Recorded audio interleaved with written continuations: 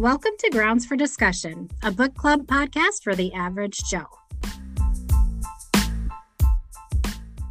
Welcome back, everybody. I'm Laura. And I'm Becky. And we are really glad you joined us again. It's been a little while, so... It has. Happy New Year. Yeah, Happy New Year. This feels a little strange. Yes. I'm like, do I remember what we do? I don't. What's this podcast again? What is it? What are we doing? But we actually got to see each other over Christmas, so that was awesome. Yes. Which also feels like forever ago because it's January. Yes, it does. I don't know what's going on in life, but... I don't either, but that feels like a long time ago. The snow days have really messed me up, too. You know? Girl, you're like a superhero in my book because, I don't know how you have done it. You had so many snow days. Oh, my goodness. Yes. I don't even know. And you're not used to... I lost track. It's like... And they were actual snow days, too. Yes. Like, some of them were, like, we would have a snow day, and then we'd have another snow day, even though our roads were fine. But, like, back roads and stuff were not good, so... Yeah. But we had legit snow and ice. It was crazy. Today, though, it's supposed to get, like, in the 50s, and I might have to sit outside because it's the first time this whole year that it was maybe bearable outside. So yeah, you've had it crazy, man. Yeah. Which makes me, again, crazy for Tennessee. I know everybody else up north is like, are you serious? Right. But, oh my goodness. We're not used to that anymore, are we, Beck? That's right. So. Yes. I actually went out on the roads one of the snow days. I went to Murfreesboro, which is like 20 minutes away. And I was like, Nathan, do you want to drive, to Walmart or whatever? And he's like, no way, I'm not going out on those roads. It's probably like, why are you going out on them? I was like, I have to get out. I have to. Let me go. Release me. I love my children, but having them in the house 24/7 is... Well, but also... when it's winter 24/7, there's a difference between summer having them home and winter. And you could send them outside, but it takes 20 minutes to get everything on. Yes. Oh my goodness. And then they always want hot cocoa when they come in. You have to do the baths and that, it's like, it's a whole morning. Oh, it takes me back. I tell you, I actually, like, on those mornings, I would still get up around, some of the mornings, I would still get up around the same time. And my feet would hit the floor and I would run. Like, because you're... Get stuff done. Yeah, you're before the kids get up. Well, then you're, like, getting them breakfast and it's just so much busier. Like... Yes. If they're going to school, it's busy for an hour in the morning. But if they're home, it's busy for all morning. Like, I wouldn't even shower until the afternoon because I was doing things, for them and stuff. So, anyway, I'm not complaining. I'm just saying it's a different routine for sure when they're home. Good on you, girl. Good on you. I don't know. We've been having school, obviously, because, Florida. I can't imagine 5 days of snow days or whatever it was that you had. That's crazy. Anyway. But I can, because I've been there, but not as a parent. So. Right. Well, you do what you got to do, right? And there were good, fun, things about it, too. But it kind of messes with my brain, like, time-wise. Because I really felt like it was still kind of Christmas break. It was very strange. Even though we had a couple of days of school, but not a lot. So it was just weird. It was strange. Yeah. Not enough to get back into a routine. Exactly. So now we kind of are, which is nice. I'm a routine girl. I know that you are. I like my routine. I hear ya. Nothing wrong with that. Nothing wrong with it. Speaking of which... coffee? Yes. Do you have any? Because, we have I do. Okay, so I have to ask you something. I have the pistachio latte from Starbucks. Tell me about it. Okay. And I needed to ask you about it because, I'm assuming you probably haven't had it. I haven't. Is that right? Okay. So here's the thing. I like it, but it doesn't taste like pistachios to me. Oh. And I've looked online and like everybody's like, oh, it's so good. It tastes just like pistachio. And I'm going, do I have a leftover COVID thing happening here? Like, you know what I mean? Yes. Like, is there a lingering thing here? So I was like, well, maybe she's had it. Maybe she hasn't. But I was going to ask you if you had, like, does it taste like pistachios to you? Huh. Well, because now I want to try it. I know. And you know what it tastes like to me? What? Crunch berries. Crunch from berries? Captain Crunch. The cereal? Crunch berries. Oh my goodness. Yeah. Interesting. It does. And I still like it. It's got a good flavor to it, but it doesn't taste like pistachio. Here's the thing. And I don't know if I'm just like... Do you taste any coffee, or is it just the... Yes, I taste coffee. Okay. And you know what made me think of it was, we actually did our Christmas with my in-laws this weekend. Okay. And she was saying, my mother-in-law was saying, that they had COVID over Christmas, like just after Christmas. Yeah. As well. And she was saying that she still can't drink coffee because coffee tastes terrible and smells like doesn't even smell good. Yeah. And Ben has had the same thing where he doesn't drink coffee, but he liked the smell. Yeah. Well, now the smell smells terrible to him, and it still does. And Yeah. so many people, and Aunt Madge, my mother-in-law's sister, Yep. same thing. She can't drink coffee anymore Yep. after having COVID. So I'm like, is it something about the coffee? Is it something about the pistachio? Is it just not a good pistachio flavor? See, if everybody's saying that it tastes like pistachio, you gotta wonder. Then you gotta wonder. Right. Because the same thing happened to Nathan. Yes, that's right. Pre-COVID, he would go days, and I would have to tell him to drink water, but he would go days without drinking water because he only drinks tea or Dr. Pepper, mostly Dr. Pepper. And after he has not had Dr. Pepper since maybe September, and it's January, which is just because it tastes horrible to him. Yeah. So isn't that so crazy? It's very, very strange what it does to you, or why. That's so weird. That's a weird. Yeah. Because why just for instance with Barb, with my mother-in-law, it's just coffee. Yeah. It's nothing else. It's just coffee. And a lot of people have said coffee is the thing that has really changed for them. Yeah. Isn't that weird? It is very strange. I'm like, this virus is such a Frankenstein's monster. I know. Like, I don't understand it feels like it was created to do weird and strange things. Oh, yeah. Like, yeah. Totally. It's so crazy. I know. Anyway, I do like it. But I'm not really getting pistachio, so I don't know. Well, I might have to try it then and let you know because... Yeah, I need to know. I'm very curious. But here's the other thing. I don't have a super, sophisticated palate, so I can't always pick up notes of things. But you have a really good sense of smell, so... I mean, I think I have a decent sense of smell. I don't think it's... I don't know. I mean... Yeah, I think you do. I think you're the one. I think you're the sibling that has it. Is that me? Was that me? I can't remember. Oh my goodness. Well, I did love to smell things. Like as a kid. That was my weird, I had a weird fetish of smelling things. Like if you gave me a gift, I wanted to know what it smelled. I don't know why. I can't tell you why. Laura, I do not remember this about you. However, what? You never did that. I totally have that fetish.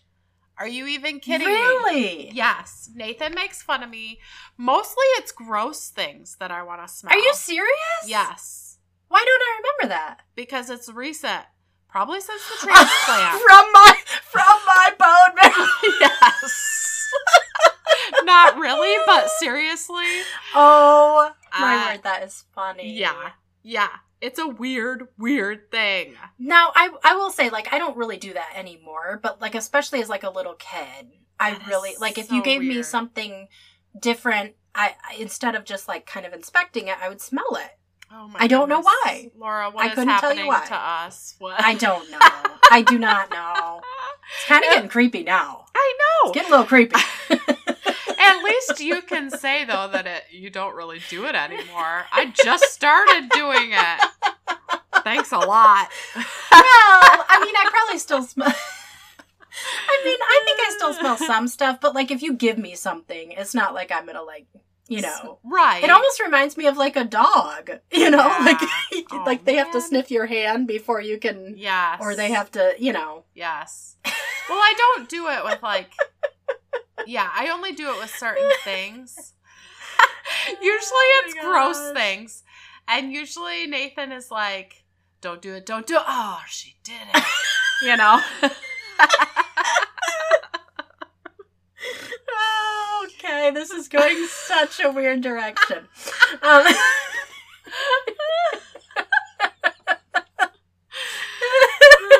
man. Oh, okay, awesome. we can get back on track. We can get back on track. Anyway. Moving along. So, do you want to talk about this year and kind of what we've decided to do this year? I would love to. Okay, so we wanted to do something a little different this year.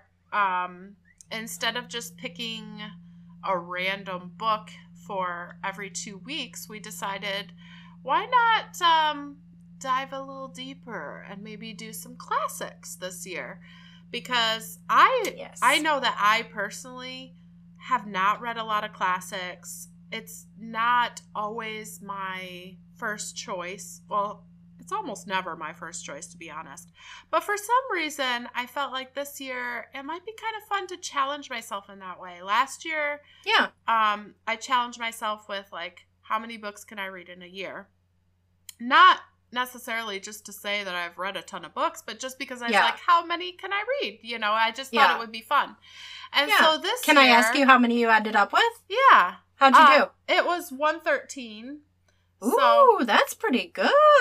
Yeah. Look at you. Also, that's including my audiobooks. Yeah, but that counts, man. Yeah, I mean, I count it. That counts. Some snobs might not count it, but I do.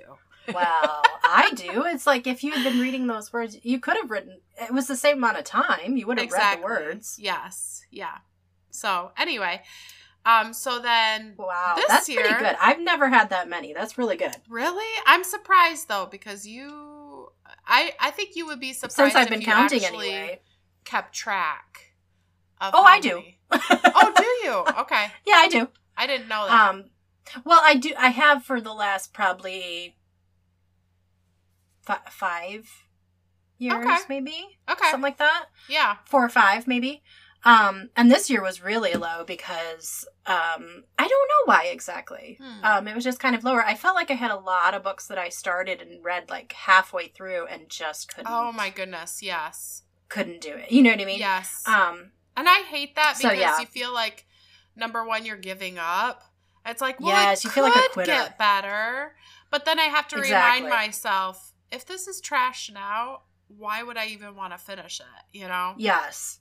Move on to something I guess you like.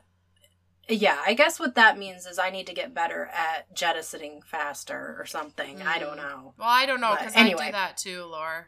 It's frustrating sometimes when you've done it like book after book after book and you can't find a good one. And you just can't get any traction. Yes. So annoying. Anyway, so this year, instead of doing that, I would like to read more classics. That was just one of my goals for this year. So Laura and I talked about what could we do, and we decided let's do it for the podcast too. So we are going to do, instead of every 2 weeks releasing a podcast, we're going to do it every month, because some of these books are a lot longer than, books that we would normally put on the podcast, and we want to make sure that you have plenty of time to read them. And that you enjoy the process and not, feel like you have to rush through it just because you want to hear the podcast or whatever, whatever your excuses. So we want to give you all the titles for the books that we're reading. And then, now, we should say there's the possibility that some of these may end up not being on a podcast. Oh, sure. In which case we would substitute yes. Another classic. Right. Only because some of them neither one of us have read. And so if we get into it and we both absolutely hate it, we're not going to keep going. You know, we have a policy. We don't finish books we hate. Right. So, yes. So just to let you know, some of these could change, but I don't expect many of them to. Yeah. And if they do, we'll let you know that we're substituting a different book. And some of these, either Laura has read or I have read or we have heard good things about. We tried to do that just so that, and we tried to pick some that were classics, so that, you know, it would be enjoyable for everybody. So anyway. Yep. I'm going to give everybody the list, and don't worry about, you know, writing them down or anything. We could put them on our website, which is Grounds for Discussion Podcast. What is it? .com. .com. It's .com. You can tell it's been a minute. It's been a minute. Okay. So we have Sherlock Holmes. Which one did we decide for that? And we're doing The Hound of the Baskervilles. Yes. We're doing Animal Farm, A Separate Piece or Place? Yeah. A Separate Place. A Separate Piece. A Separate Piece. Who is that written by again? I can't remember. Oh, gosh. I don't remember the author of that one. I'd have to look that up. Okay. Because I just have my list in front of me. That I have not read. So, anyway. Okay. I did, but it was in high school, so I'm looking forward to reading it again. Okay. So, Gone with the Wind, Emma, Flowers for Algernon, The Stand, which, you know, debatable, but we really talked about that one and decided to put it in there. Breakfast at Tiffany's, The Last of the Mohicans, The Mayor of Casterbridge, and Lord of the Flies. Not necessarily in that order, but that is the list. So today, actually, we chose to do a very short play, actually. It's The Crucible by Arthur Miller. Just because we know that probably a lot of you have already read it, and so you will enjoy listening to our discussion. Or if you haven't read it, it takes what? Less than a day. I mean, it's very little time. Yeah. Because it's a play and it's, you know, not long. So, yep. So anyway, that's the one that we're going to be discussing today. That is the list of the books that hopefully we will be reading through this year. And we're really excited about doing some classics and kind of challenging ourselves in that way, but also being able to bring you guys in on the discussion with that. So yeah, that is our plan for the year. I'm super excited because for me, it falls at a perfect time anyway, because just over the last probably year or two, basically since the podcast especially, I've become more and more interested in older books. I just find them to be more satisfying and more interesting. Not that modern books don't have appeal as well, but I've just gotten more and more into, you know, some more just older stuff. Yeah. And so I'm like, yay, a bunch of old books. Yes. Yeah. So, well, anyway. I mean, literature changes through the course of time, and I think that there has been a shift. For a lot of different reasons maybe, but I hear you. Like, I think going back to classics can kind of give you an appreciation of what literature used to be, even just like the value of language and I feel like it reminds me of why I love to read. Yeah. For some reason right now modern books just aren't hitting that spot anymore. Yeah. And I just really have been enjoying reading books where it's like, oh yeah, this is the style and the form that I just I really enjoy. So that's just interesting because you know that authors always write to their readers. Like they you know, like to write according to how is this book gonna sell. So it kind of makes you think, well, what kind of shifts have happened in society that, you know, and I'm not saying that all modern books are crap, but no, there's a lot of modern books that I really like. Yes, me too. It's just recently, for some reason, what the stuff that's been kind of hitting the spot for me has been older stuff. Yeah. I've just really been enjoying that. So. Yes. Yeah. And it's always good to read classics and, you know, I think it is kind of fun to just kind of have that in your back pocket. You know what I mean? And to me, it feels like a window into a different world. Yeah. And yes. I feel like I can sort of see what people were thinking about and talking about and what was on their minds, you know, in a different time period. We were talking about, I had read Rosemary's Baby. I had never read that. And I told Laura about it. And I was like, you should read this. It was written in the 60s. What, 60s maybe? I think so. And there were some things in it where I was like, oh my goodness. Like, just, it was just interesting to read. There was one section where the main character, she was talking about meeting with someone in like a lounge or a restaurant or something. And he was like, oh, we can't meet there. Women aren't allowed in there until 4:00 or something like that. Yes. And I was like, what? And it was written so, like, there was nothing said about it after that, you know? And I was like... Yeah, just totally matter of fact. Oh, like, my goodness. Like, apparently that was a thing in the 60s where there was a time frame where women could go into certain places at certain times. I mean, that intrigues me. That fascinates me. Yes. That there's just little things like that throughout different books that you wouldn't see today. Or if it was, even if it was in like a historical fiction of today, you know that there would be a long description of how the woman feels about that, you know? Yes, exactly. But there was nothing. I feel like that one specifically was so interesting to me because it felt like a holdover from like club culture in England where the man would have if you were, not usually if you were the everyman kind of guy driving a truck, but if you were like, a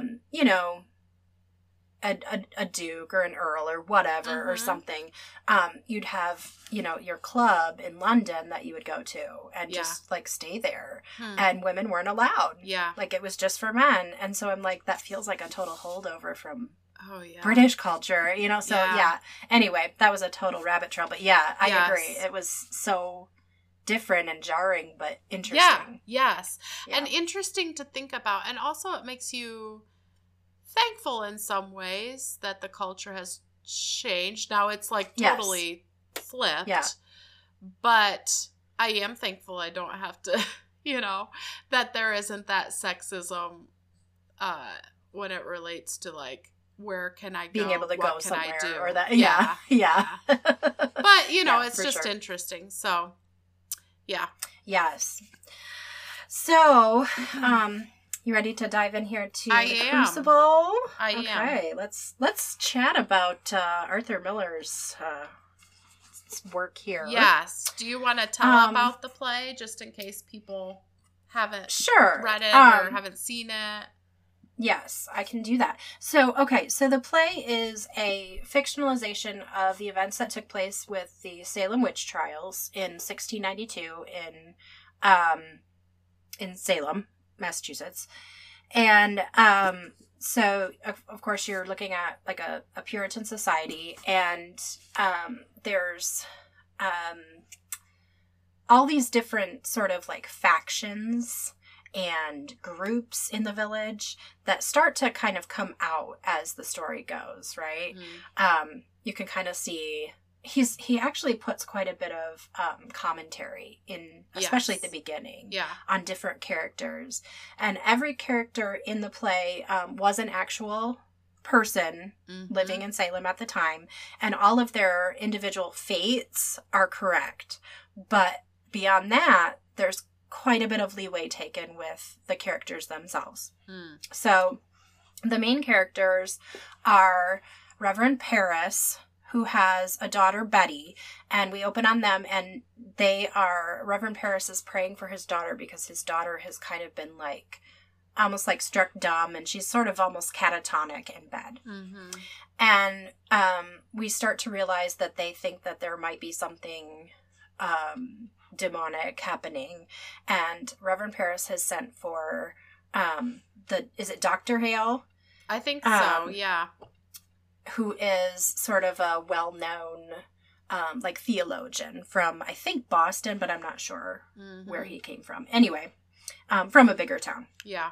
So this man, Dr. Hale, comes to sort of bring the word of God to the situation. So he comes in and he says he thinks that there might be some kind of witchcraft, something happening. So we start to hear from Abigail, who is another girl living in Reverend Parris's household. It's his niece. Apparently she's an orphan, so he took her in. And he says that Reverend Parris says that he saw Abigail and some other girls out in the woods with their slave, Tituba. And he says it seemed like maybe you guys were doing bad things, like you were maybe trying to do some conjuring or, doing something bad. And so slowly the story starts to come out that, yeah, maybe they were, but really were they or weren't they?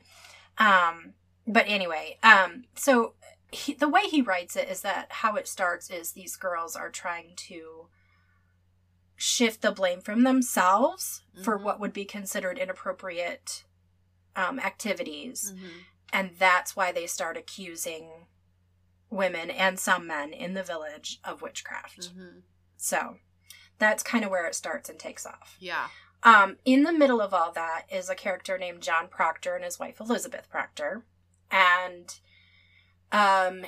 we come to find out in this fictional world that Proctor has committed adultery with Abigail, who is one of the girls making accusations. And so he starts to realize that his wife is in danger of being named because Abigail wants his wife out of the way because she's in love with him. And he does not want anything to do with her anymore. And he wants to be done with all that. He knows it was wrong to have had this affair. And he's trying to cut that off, but he knows that by doing so, he's endangering his wife. Yeah. And by the end of the play, he's just really struggling with how to be true to himself, but also do the right thing by his wife and these other accused people. Yeah. So that's the basic plot line, I would say. Yeah. Did I miss anything in there that I don't think so. That sounded pretty accurate. Okay. So where do you want to start? Well, I have seen this play quite a few times. I've read it a couple of times. So, I'm familiar with it. But did anything new stick out to you? Well, the most interesting part for me was actually the backstory behind why Arthur Miller wrote it in the first place. Yeah. And I don't know, what your opinion is on that or anything. But we definitely looked at that quite a bit in high school. I remember talking about well, you can say it. I don't want to jump on what you're about to say, but yeah. That's fine. Well, at the time, there was the whole oh my goodness, I'm drawing a blank. HUAC. Yes. House Un-American Activities. Yeah. Yes. And so Arthur Miller, a lot of people were being accused, and Arthur Miller wanted to speak up, but he felt like, he would be accused if he was spoken up. And he had visited Salem and did a lot of research on what went on there during the Salem witch trials. And so he decided that he was going to write this play and kind of put modern day ideas or concepts, showing that history has repeated itself. And so his big thing was talking about the panic and the fear of what was going on in the 50s and what was going on during the Salem witch trials. And he talked about he did an interview that I read, and he talked about the blacklisted people and how people would just cross the street to avoid talking to people, and they would do these crazy things. And he said history's repeating itself, even with Nazism or, communism.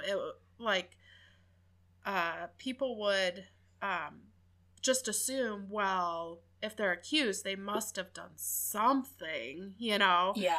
And that actually made me think of the Bible passage about the Pharisees who accused, the blind man. Well, he must have done something if he's blind. Like, if he's born that way, he must have done something.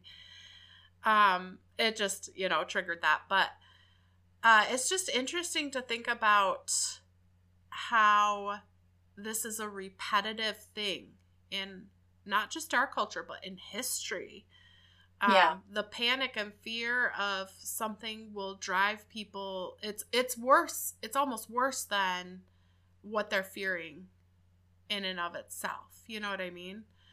Now, not necessarily with like demonism or whatever, but I don't think that was really what was going on. So, right. That whole concept of repetition in history was very intriguing to me. And I mean, I know this is going to throw a total wrench in the works here, but even recently with the pandemic, some of the stuff with just even Asian people, or some of the stuff with, people, are you vaccinated or unvaccinated being such a big question, more important than, anything else, and just kind of tearing each other apart, in that sense. Even in the church, I've seen a lot of division in the church from it. Yes. Which is incredibly sad. It's it does. It's the opposite of what we're supposed to be doing as a church. Yeah.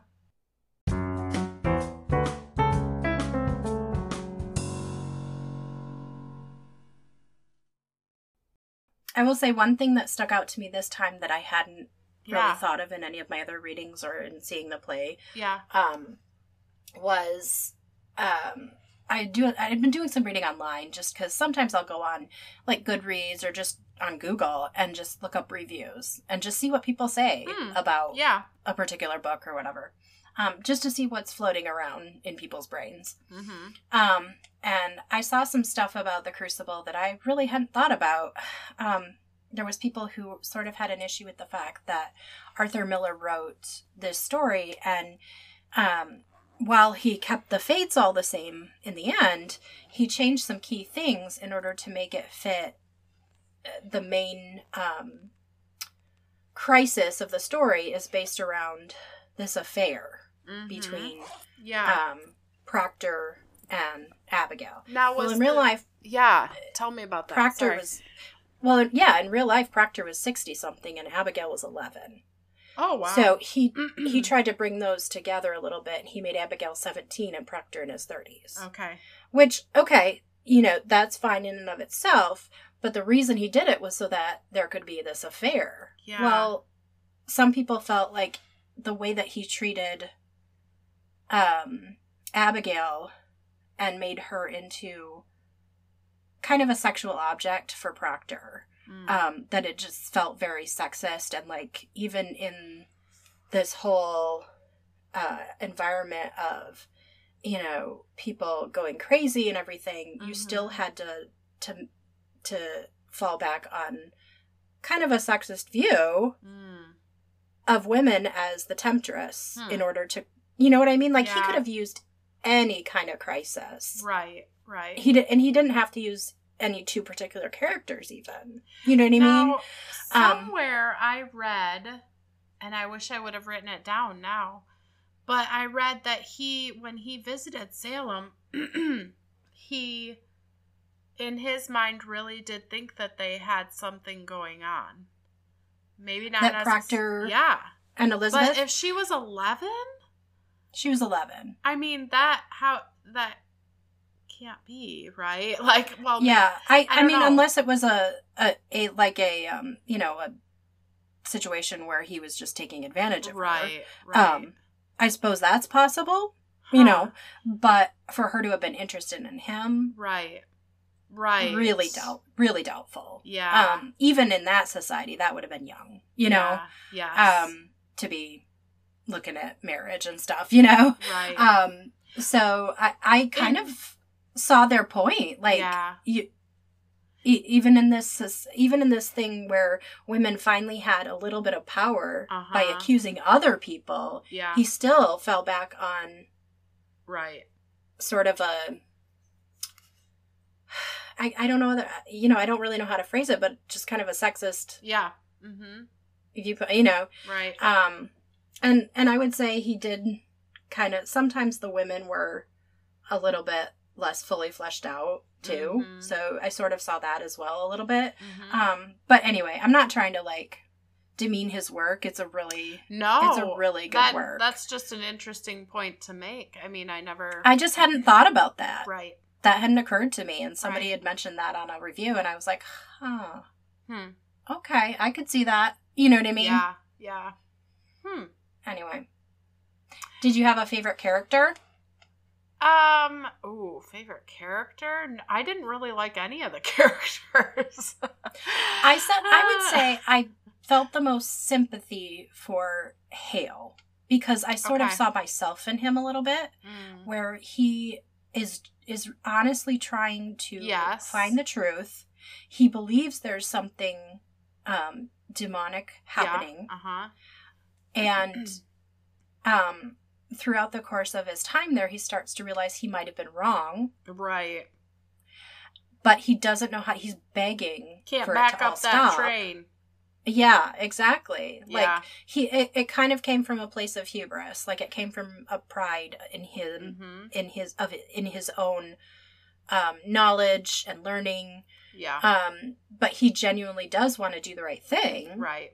It's not just that he's on a power trip about what he knows. Right. He really genuinely does want to do the right thing. He just, it all got away from him. Yes. Bad. You know, quickly. Like, yeah. So I think I probably had the most sympathy for Hale. Yeah. I feel like there's a big question mark when it comes to, not a big question mark, but like some people do still question what was really going on. Do you have an opinion on that? The thing that makes the most sense to me is that they were caught out. The girls were found out for doing things they weren't supposed to be doing. And, you know, maybe what started in fear ended in power. Yeah. Or in some kind of, and a lot of, you know, like psychologists and that kind of thing want to talk about like sort of a group think and like a group dynamic that comes out when you start having everybody having these weird symptoms alike and, you know, that kind of thing. And I don't necessarily think, I wouldn't rule any of that out necessarily either. So I think it's probably a combination of a lot of things. Yeah. I think what probably started in fear turned into people are listening to me. Yeah. Yeah. You know, I'm gone from being the absolute bottom of the pile. Right. You know, a child and a girl child at that to now I hold the power of life and death. Right. In my hands. And how do you not let that go to your head? Right. You know, when you've never had any power whatsoever. So I don't know. That's my take on it. I don't know if that's really an answer, but what do you think? Well, and you saw some of that too in the play because, I can't remember her name. She was... was it Mercy? It might have been. She was... the one who kind of changes sides. Yes, but she like came home. She worked, who was she a slave for? Or not slave, but like she was a helper. Yes, it was Mercy, and she was Proctor and Elizabeth's so she servant. Came home and was like, this is what's going on, and he's like, go up to bed, you know, like he was annoyed with her, and she's like, I'll go when I want to. Like she started to kind of, even at home, be like, I have power here. You want to tell me to do something? I don't think so. Right. So and it's so funny when he's just like, fine, go ahead, stay up. What do I care? It's just like, fine, I'm going to bed. Well, I'm going to bed. Yes. Exactly. Well, I'm going, but not because you told me to. Right. It's kind of scary, though, because it does, make you think about people that are in power and the hunger for more power once you have that. And, I don't know, it kind of makes me self-aware more. Like, ooh, am I hungry for power like that? And when I get something that, gives me more power, do I abuse it? In certain ways. I don't know. It's the whole thing. It's almost scary to think about the scary. You know what I mean? Yes, exactly. It's scary to think about the fear that can be instilled in people when there's such a hype about something. Yes, exactly. And you have no control. You have no control over that. Not that you have control over anything, but that's why sometimes I think God uses our fears to bring us closer to him, in that, like, okay, I always used to say, like, the one thing that I was most afraid of before I had cancer was cancer. And finding out I had cancer was like huge, huge fear. And during, I had moments of, I'm going to die, but God, like I always say, I would never choose that, but God used that to bring me closer to himself. So, and to set you free. Yes. So from that you fear. no longer have to live in fear. Yes.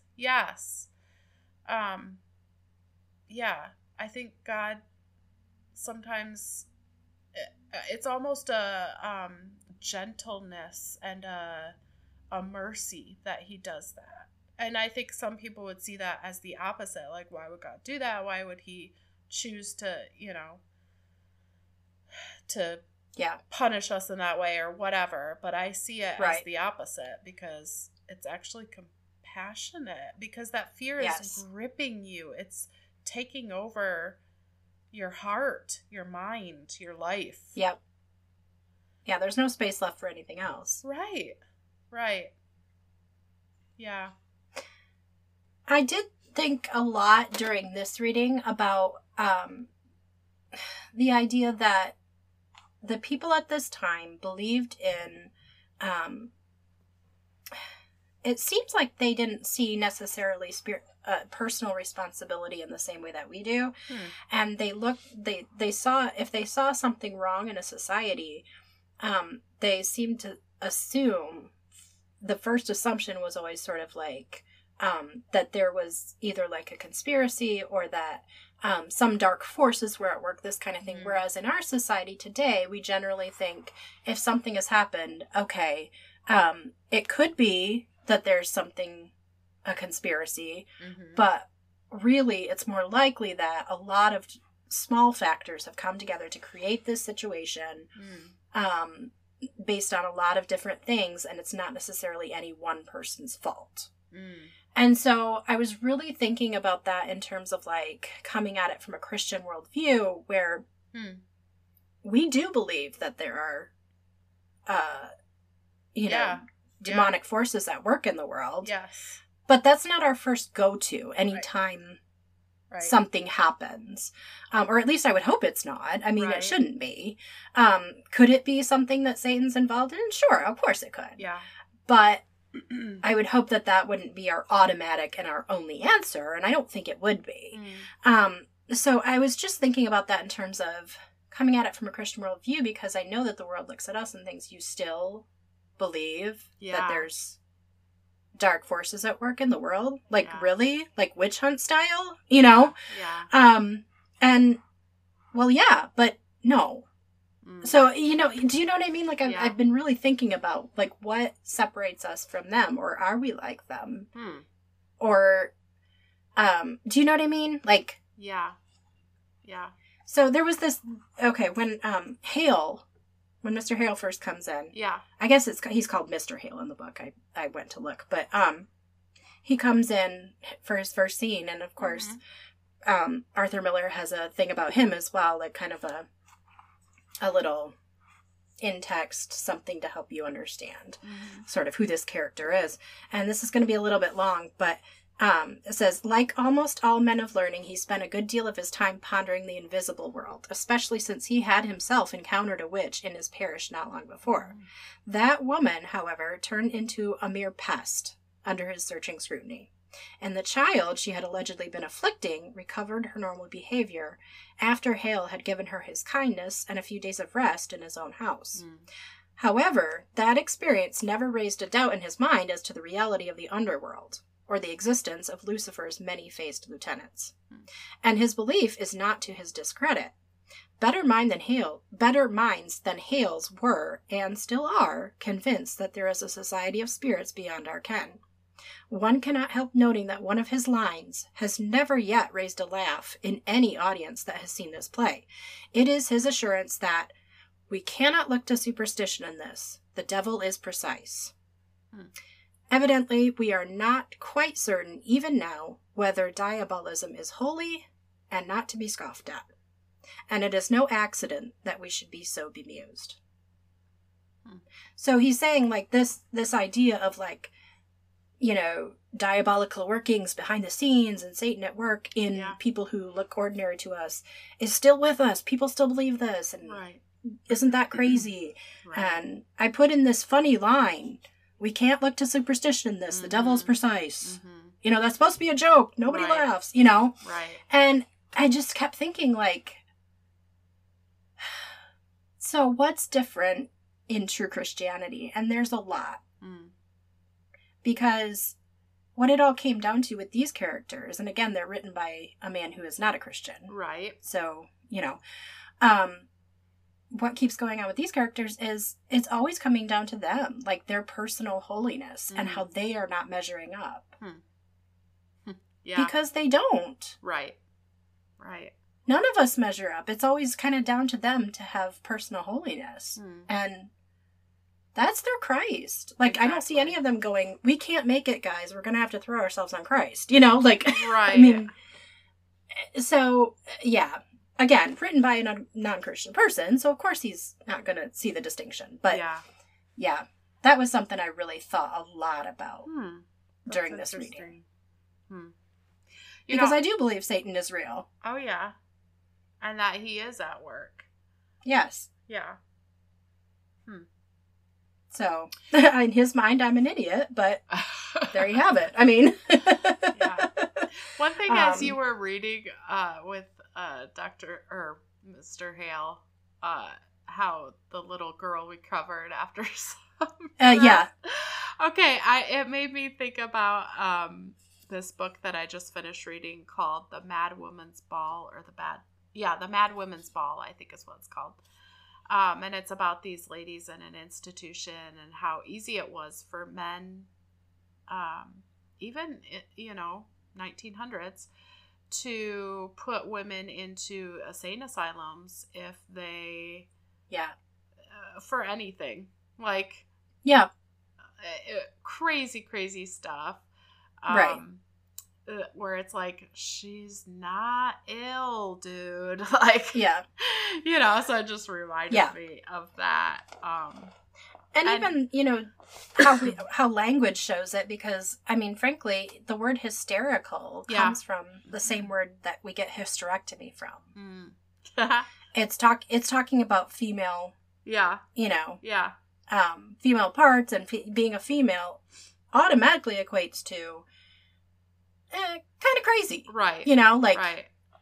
I think that plays into the whole power idea of just they had the power to, you're not thinking what I think you should be thinking, you're not acting the way that I want you to act, you're hysterical, you need to be put away, you're crazy. I definitely had some different takeaways this time from past readings, so it was fun for me.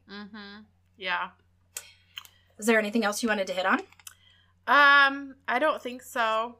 I think we covered most of everything I was wanting to talk about. Do you find Proctor to be a sympathetic character? In interesting question. I feel for him in that he was trying to do the right thing eventually. Yeah. I think part of me was like, yeah, dude, you're an idiot. Yeah, exactly. That totally, you had it coming, you know? But, yeah, I don't know. I don't know if I necessarily felt sympathy for him. Once he started, I feel like we're supposed to feel sympathy for him. You what? I feel like we're supposed to feel sympathy for him. But it's, again, we're coming at it from a very different era, even from when it was written by Arthur Miller. Yeah. And to me, I'm like, dude, you treated all of the women in your life so shabbily. Mm-hmm. I mean, and very much in a way of like, you know, what can I get out of this relationship? Don't you love the whole speech to his wife about how I'm doing the right thing? You need to honor. Oh yeah, and how she's like, and how she basically says like, yes, you and how, yeah, and then how she basically gets her to just say like, oh well, I guess I've been too cold. That's why you didn't, you know. It was all her fault. It was all you know, her fault. I mean, yeah, and so I'm coming from a totally different culture. Yeah. You know, for that question, but yeah, but I found it interesting because I think he's supposed to be a sympathetic character, and I understand the whole struggle about his name and being able to live with who he is as a human being. Mm-hmm. But you didn't ask that when you were having the affair, right? Like you had no problem with living with your name and your reputation when it was, you know, time to get some on the side. Exactly. So yeah. All of a sudden you're worried about your name? Like, I mean, I don't know. Yeah, I know. That part annoyed me.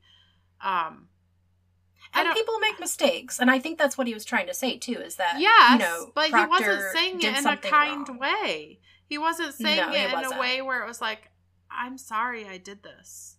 You know? Right.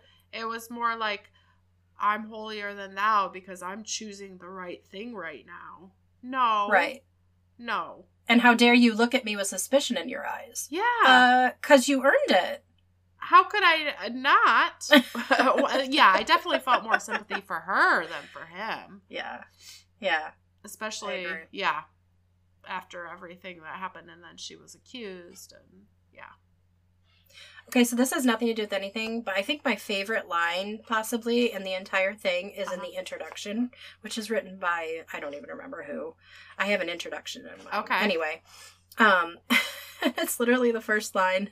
In 1692, 19 men and women and 2 dogs were convicted and hanged for witchcraft. In a 2 dogs? I guess somebody really didn't like those dogs. I mean, those dogs were witches, obviously. And did they go on trial? I mean, I gotta imagine they did. Oh my goodness. Can you imagine? I mean, that just shows the absolute absurdity. Yes. At that point, wouldn't you be looking around being like, are we serious, Are we really? folks? Are we doing this, really? Are we really doing this? This is not the first dog to have been accused. That canine had it coming. Wow. That's hilarious. Wow. Oh boy, I gotta edit that out. I mean, I'm so used to the dad jokes. I thought that was hilarious. I know, right? Better than most dad jokes, actually.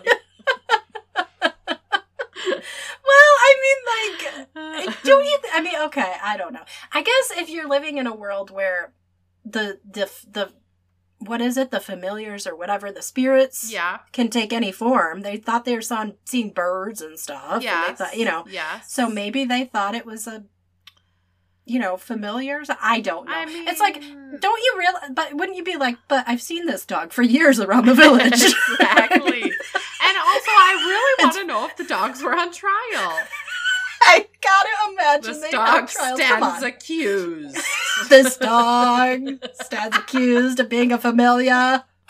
Who have ye? How do you plead? To speak for you.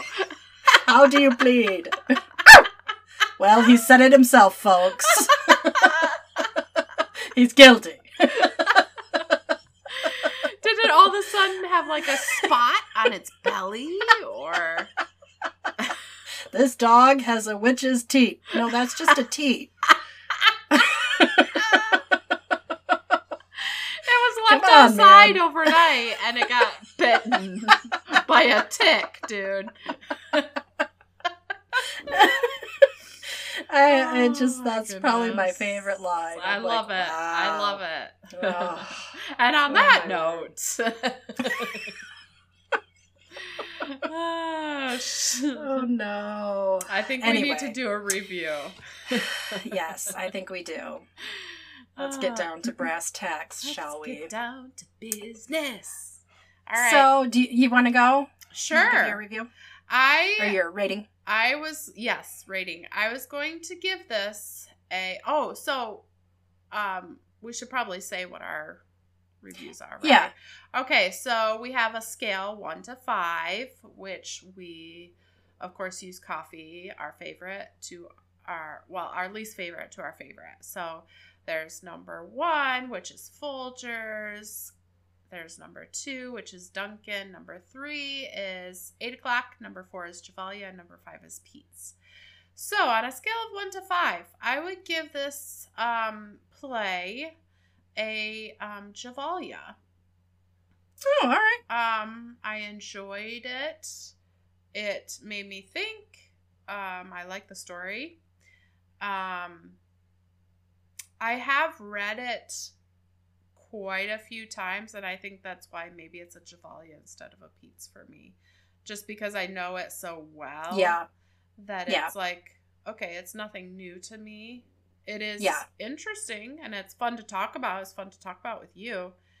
But just nothing wow for me. New. Yeah. Yeah. I guess that doesn't have anything to do with the story, and I probably shouldn't mark it down for that, but I did. So. All right. So what would you give it? I really wasn't sure between a Gevalia and a Peet's, so I'm giving it a Geval Pete. Okay, all right. Because I felt like, it really does create so many different interesting talking points. Mm-hmm. Even just thinking points. Like for me to read it this many times, you know, and to still be kind of introduced to a new concept, again, because of online reviews, but still coming from the material itself. Yeah. So I was like, that's pretty good for a work that I've read this many times and seen on stage this many times. And, you know, I knew the backstory since high school about, you know, the communist scare and everything. Mm-hmm. It really is just extremely universally applicable. Yes. I agree. I'm giving it a Geval Pete. All right.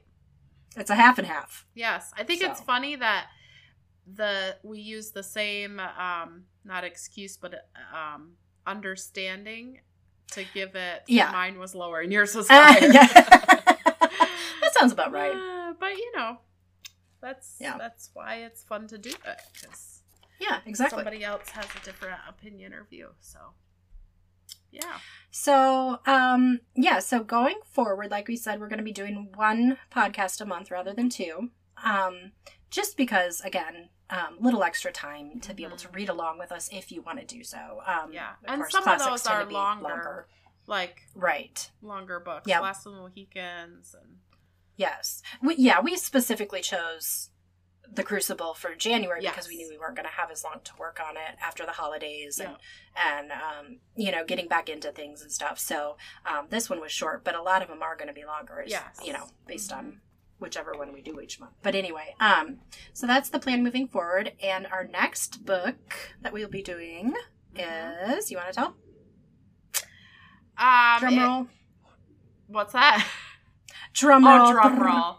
It is the Sherlock Holmes book.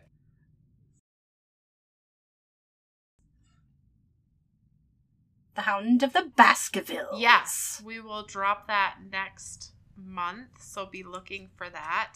But until then, may your coffee and books be a perfect blend.